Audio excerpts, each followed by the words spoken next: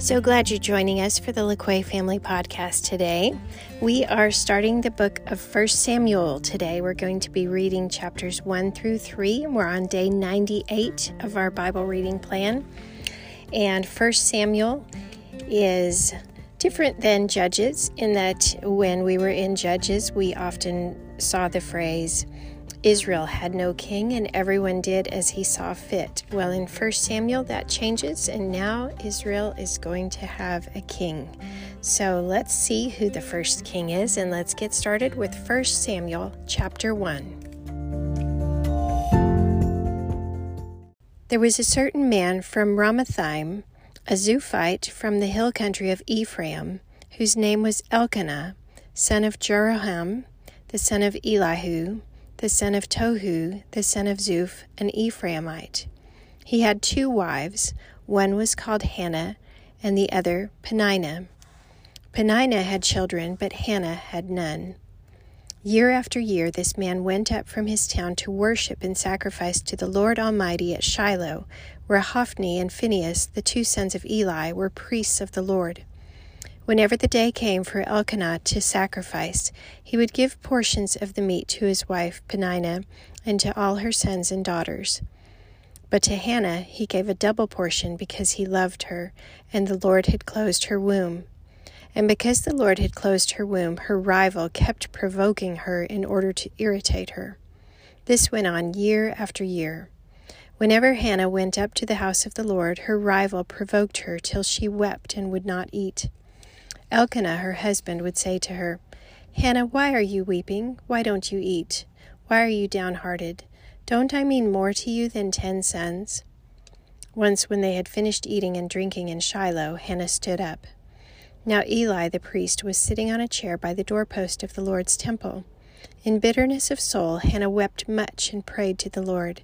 And she made a vow, saying, O Lord Almighty, if you will only look upon your servant's misery and remember me, and not forget your servant, but give her a son, then I will give him to the Lord for all the days of his life, and no razor will ever be used on his head. As she kept on praying to the Lord, Eli observed her mouth. Hannah was praying in her heart, and her lips were moving, but her voice was not heard.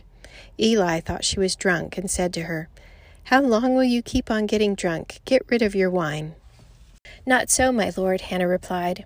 I am a woman who is deeply troubled. I have not been drinking wine or beer. I was pouring out my soul to the Lord. Do not take your servant for a wicked woman. I have been praying here out of my great anguish and grief. Eli answered, Go in peace, and may the God of Israel grant you whatever you have asked of him. She said, May your servant find favor in your eyes. Then she went her way and ate something, and her face was no longer downcast. Early the next morning they arose and worshipped before the Lord, and they went back to their home at Ramah. Elkanah lay with Hannah his wife, and the Lord remembered her. So in the course of time Hannah conceived and gave birth to a son. She named him Samuel, saying, Because I asked the Lord for him. When the man Elkanah went up with all his family to offer the annual sacrifice to the Lord and to fulfill his vow, Hannah did not go. She said to her husband, After the boy is weaned, I will take him and present him before the Lord, and he will live there always. Do what seems best to you, Elkanah, her husband, told her. Stay here until you have weaned him. Only may the Lord make good his word. So the woman stayed at home and nursed her son until she had weaned him. After he was weaned, she took the boy with her, young as he was, along with the 3-year-old bull, an ephah of flour, and a skin of wine, and brought him to the house of the Lord at Shiloh. When they had slaughtered the bull, they brought the boy to Eli, and she said to him, As surely as you live, my lord, I am the woman who stood here beside you praying to the Lord. I prayed for this child, and the Lord has granted me what I asked of him. So now I give him to the Lord. For his whole life he will be given over to the Lord. And he worshipped the Lord there. Then Hannah prayed and said, My heart rejoices in the Lord. In the Lord my horn is lifted high. My mouth boasts over my enemies, for I delight in your deliverance. There is no one holy like the Lord. There is no one besides you. There is no rock like our God. Do not keep talking so proudly, or let your mouth speak such arrogance. For the Lord is a God who knows, and by him deeds are weighed. The bows of the warriors are broken, but those who stumbled are armed with strength. Those who were full hire themselves out for food, but those who were hungry hunger no more. She who is barren has borne 7 children, but she who has had many sons pines away. The Lord brings death and makes alive. He brings down to the grave and raises up. The Lord sends poverty and wealth. He humbles and he exalts. He raises the poor from the dust and lifts the needy from the ash heap. He seats them with princes and has them inherit a throne of honor. For the foundations of the earth are the Lord's. Upon them he has set the world. He will guard the feet of his saints, but the wicked will be silenced in darkness. It is not by strength that one prevails. Those who oppose the Lord will be shattered. He will thunder against them from heaven. The Lord will judge the ends of the earth. He will give strength to his king and exalt the horn of his anointed. Then Elkanah went home to Ramah, but the boy ministered before the Lord under Eli the priest. Eli's sons were wicked men. They had no regard for the Lord. Now it was the practice of the priests with the people that whenever anyone offered a sacrifice, and while the meat was being boiled, the servant of the priest would come with a 3-pronged fork in his hand. He would plunge it into the pan or kettle or cauldron or pot, and the priest would take for himself whatever the fork brought up. This is how they treated all the Israelites who came to Shiloh. But even before the fat was burned, the servant of the priest would come and say to the man who was sacrificing, "Give the priest some meat to roast. He won't accept boiled meat from you, but only raw." If the man said to him, "Let the fat be burned up first, and then take whatever you want," the servant would then answer, "No, hand it over now. If you don't, I'll take it by force." The sin of the young men was very great in the Lord's sight, for they were treating the Lord's offering with contempt.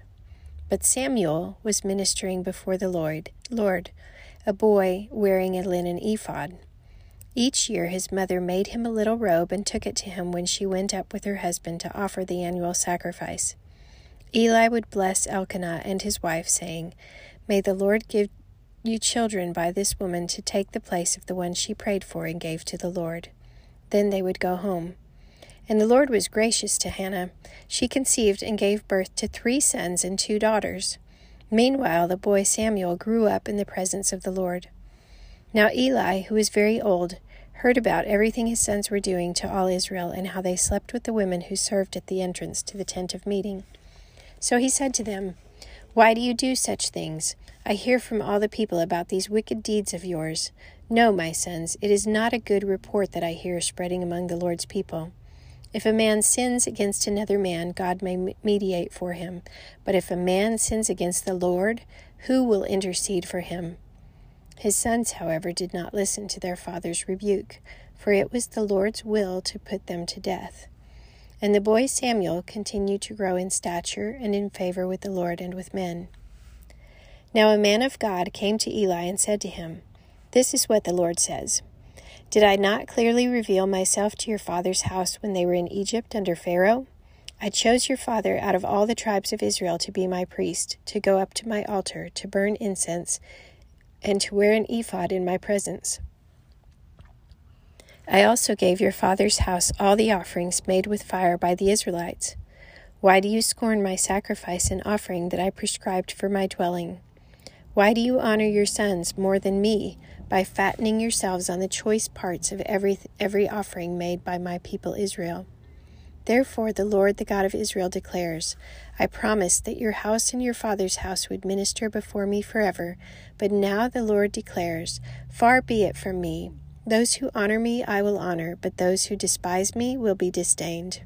The time is coming when I will cut short your strength and the strength of your father's house, so that there will not be an old man in your family line, and you will see distress in my dwelling.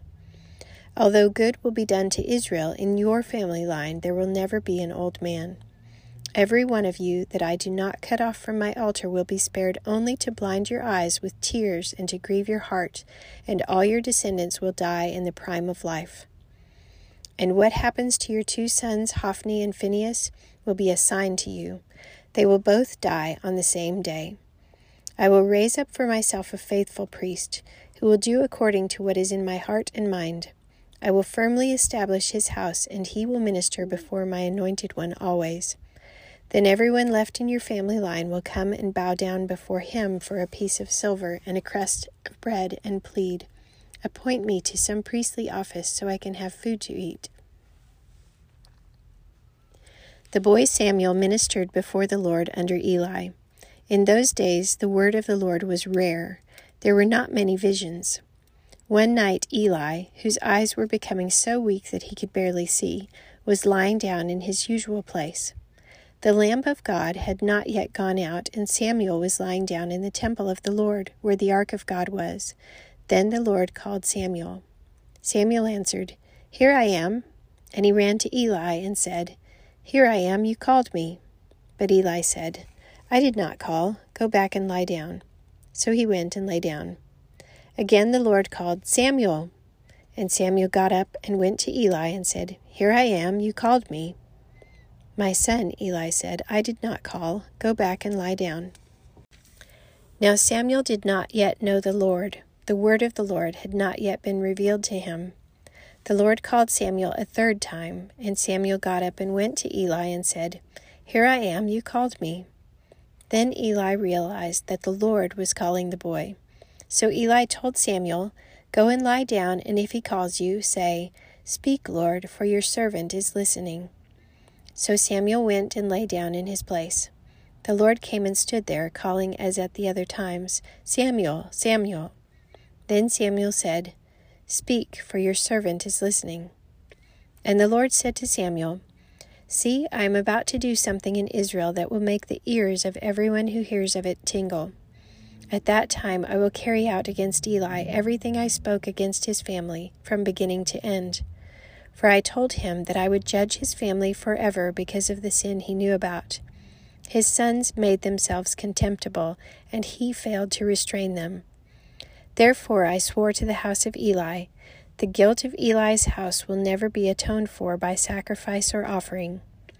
Samuel lay down until morning and then opened the doors of the house of the Lord. He was afraid to tell Eli the vision, but Eli called him and said, 'Samuel, my son.' Samuel answered, 'Here I am.' 'What was it he said to you?' Eli asked. 'Do not hide it from me. May God deal with you, be it ever so severely, if you hide from me anything he told you.' So Samuel told him everything, hiding nothing from him. Then Eli said, 'He is the Lord. Let him do what is good in his eyes.' The Lord was with Samuel as he grew up, and he let none of his words fall to the ground. And all Israel from Dan to Beersheba recognized that Samuel was attested as a prophet of the Lord.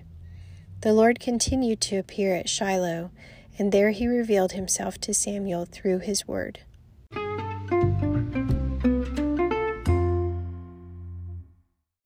Well, there's some interesting parenting situations in this section of Scripture, in these chapters, with Samuel's parents leaving him at the temple and just coming to visit him once a year, but yet Samuel grew up knowing that God had called him and that God had placed him there, and that his parents made it clear that he had been dedicated to the Lord.